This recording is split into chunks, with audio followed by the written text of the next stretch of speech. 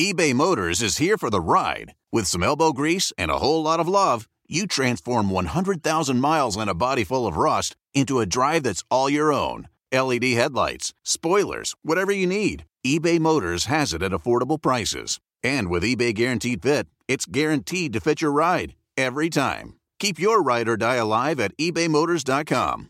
Eligible items only. Exclusions apply. If a friend asks how you're doing, and you say, I'm okay. When the truth is, I don't want my problems to burden anyone. Or you say, hang it in there. Because if I ask for help, they'll just think I'm weak. Then this is your sign to call, text, or chat 988 for free, confidential support. Anytime. You don't have to hide how you feel.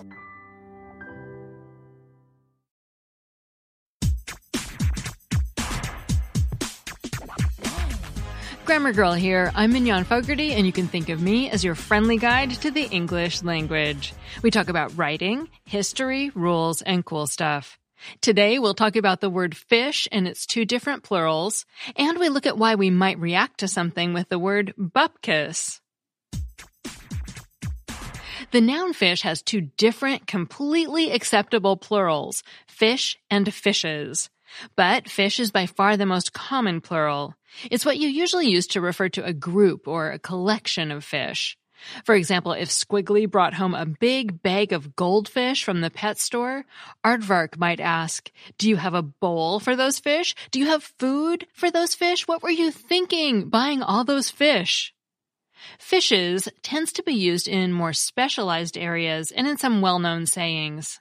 For example, scientists who study fish, they're called ichthyologists. Ichthyes is Greek for fish. These scientists often refer to different species as fishes. A quick Google Books search returns a bunch of scientific tomes talking about different kinds of fishes that researchers have found in various regions, such as 30 kinds of fishes off the coast of California and 149 kinds of fishes in Minnesota. The majority of quotations using the word fishes in the corpus of contemporary American English are also from scientific publications, like this one from the Fisheries blog at blogspot.com. Quote, some deep-living fishes, like the orange roughy, don't reach maturity until nearly 30 and can live to 125 years, unquote. And fascinating, those are some old fish. And aside from scientists, people also use the word fishes in certain sayings. The movie The Godfather popularized the saying that someone who's been killed and dumped in the ocean sleeps with the fishes, when the Corleone mob family wondered why they couldn't reach their enforcer, Luca Brasi. While they were wondering, a package arrived with fish wrapped in brown paper and a bulletproof vest. And the character Peter Clemenza explains, it's a Sicilian message. It means Luca Brasi sleeps with the fishes. Moving on to a less gruesome saying, in the Bible, one of Jesus' miracles is to feed thousands of followers who had gathered to hear him in a remote location with a small number of loaves and fishes. Now, loaves and fishes is how I learned it, but when I checked the reference, I did find that the New International Version of the Bible had actually changed it to simply fish. The line in Matthew 14:18 reads, he directed the people to sit down on the grass, taking the 5 loaves and the 2 fish, and looking up to heaven, he gave thanks and broke the loaves. But I still saw it referred to more generally in many places online as the story of the loaves and fishes. The final common saying begins with, if wishes were fishes, which works because of the rhyme. Today, you can find multiple endings, but it seems that Frank Herbert, author of the book Dune, was probably the first person to write it down, and he phrased it, if wishes were fishes, we'd all cast nets. And before we finish, I did find some interesting things about the word fish as I was doing my research. It's a very old word going back to Old English, and it was a noun before it was a verb. In other words, we talked about fish before we used the word fish to describe catching them. Verbing nouns goes way back. It's a common way to get new words in English. Now, if all this fish talk is making you think about the time you told a friend who'd just been dumped that she should cheer up and move on because there are a lot of other fish in the sea, well, it looks like that use of fish to refer to a desirous person you want to catch as a fish was first used in 1723 by Daniel Defoe, according to the Oxford English Dictionary. It was a little later that people started to refer to others as fish in a less than desirous way. For example, in 1790, Benjamin Franklin, in his autobiography, referred to another man as an odd fish. Finally, there are so many fish compounds in the Oxford English Dictionary fish entry that I stopped counting at 100. You really get a sense of how important fishing is or has been to daily life for English-speaking people. Fish-blooded, fish farming, fish stick, fish way, it goes on and on. To sum up, your quick and dirty tip is that the plural of fish is fish. Unless you're writing about a group of different species of fish, are a mobster, are talking about a Bible story, or are trying to make a rhyme. Every Stearns & Foster mattress is handcrafted with the finest materials for irresistible comfort every single night. Now, save up to $800 on select adjustable mattress sets only at stearnsandfoster.com. Lesser savings may apply. eBay Motors is here for the ride. With some elbow grease and a whole lot of love, you transform 100,000 miles and a body full of rust into a drive that's all your own. LED headlights, spoilers, whatever you need, eBay Motors has it at affordable prices. And with eBay Guaranteed Fit, it's guaranteed to fit your ride every time. Keep your ride or die alive at ebaymotors.com. Eligible items only. Exclusions apply. Remember the frustration of trying to memorize vocabulary and grammar rules, only to find you couldn't actually use the language in real life? Well, there's a better way to learn. Rosetta Stone is the most trusted language learning program with millions of users learning 25 different languages, and you can get it on your desktop or as an app on your phone or tablet. Rosetta Stone immerses you in many ways with its intuitive process. It's really different. You pick up the language naturally, first with words, then the phrases, and then with sentences. Plus, with Rosetta Stone's True Accent feature, you'll get feedback on how well you're pronouncing words. It's like having a personal trainer for your accent. Don't put off learning that language. There is no better time than right now to get started. For a very limited time, Grammar Girl listeners can get Rosetta Stone's lifetime membership for 50% off. Visit rosettastone.com/grammar. That's 50% off unlimited access to 25 language courses for the rest of your life. Redeem your 50% off at rosettastone.com/grammar today. Sometimes you may not understand the meaning of a word when you encounter it all by itself, without context. But when you hear or read that word in a whole sentence or paragraph, you then understand the intended meaning without having to look it up in a dictionary. Bupkis might be one of those words. Bupkis was the one-word title for an episode of The Dick Van Dyke Show that aired in the 1960s. Seeing just that one word as the title doesn't give any clue about the intended meaning. But within the first 3 minutes of the episode, bupkis gets used in a larger context that makes its meaning clear. The episode begins with Rob Petrie, played by Dick Van Dyke, eating breakfast while listening to the radio. After the weather report, a song comes on that's titled Bupkis, and the first 4 lines are this: "You took my arm with golden charm, a diamond mine, a love so fine. But what did I get from you? Bupkis. What did I get from you? Bupkis." From those first 4 lines of the song, it's clear that bupkis means nothing, as in zero, or the absence of something.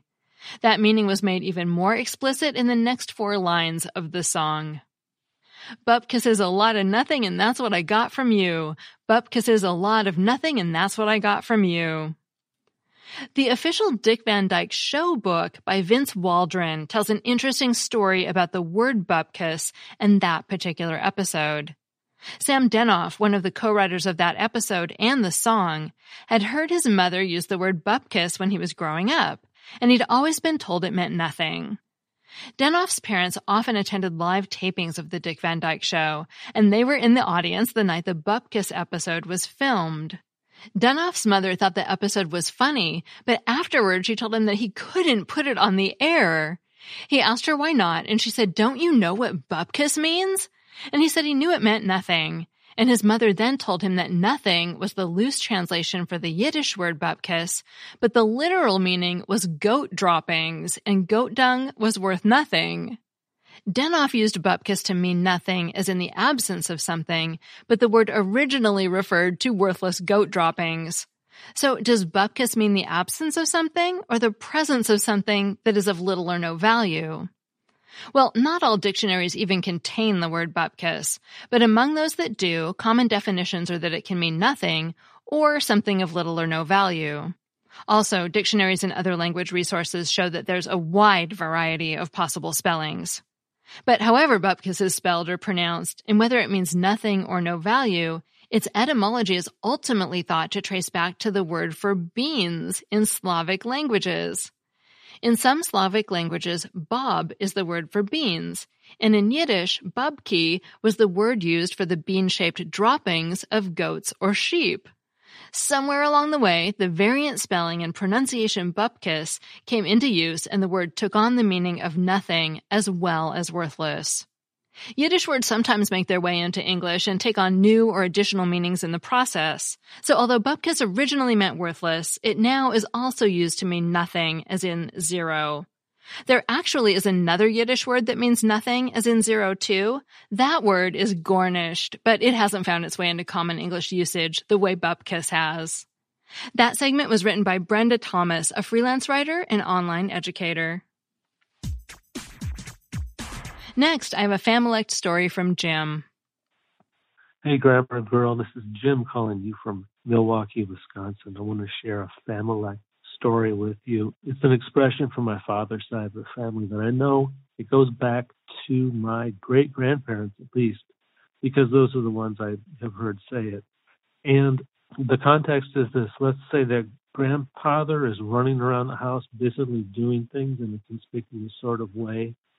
And it's annoying my grandmother. She might say, "Sit down. Would you stop being such a bottle ass?"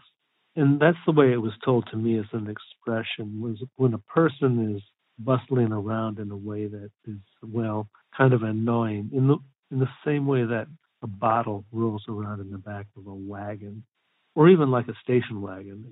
It makes an annoying sort of sound. Now, the only thing I know about the expression is that nobody outside of my family has ever heard it. I asked people from the dictionary of regional English, and no one was able to say that they've heard that before from people in Pittsburgh of German extraction. But it's a term that in my family we use to this day, so it's at least 100 years old from my side of the family, and so that is what I wanted to share with you. Thanks, Jim. That's an old one, maybe the oldest one I've heard so far, actually. If you want to call with your family word story, you can leave a voicemail at 833-214-GIRL, and I might play it on the show.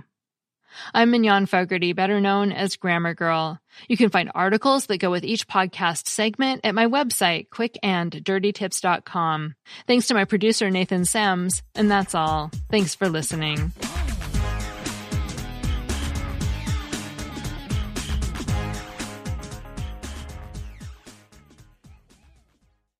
Every Stearns & Foster mattress is handcrafted with the finest materials for irresistible comfort every single night. Now, save up to $800 on select adjustable mattress sets only at stearnsandfoster.com. Lesser savings may apply.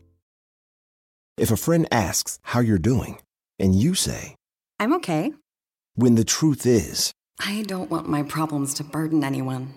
or you say, Hang it in there. because, If I ask for help, they'll just think I'm weak.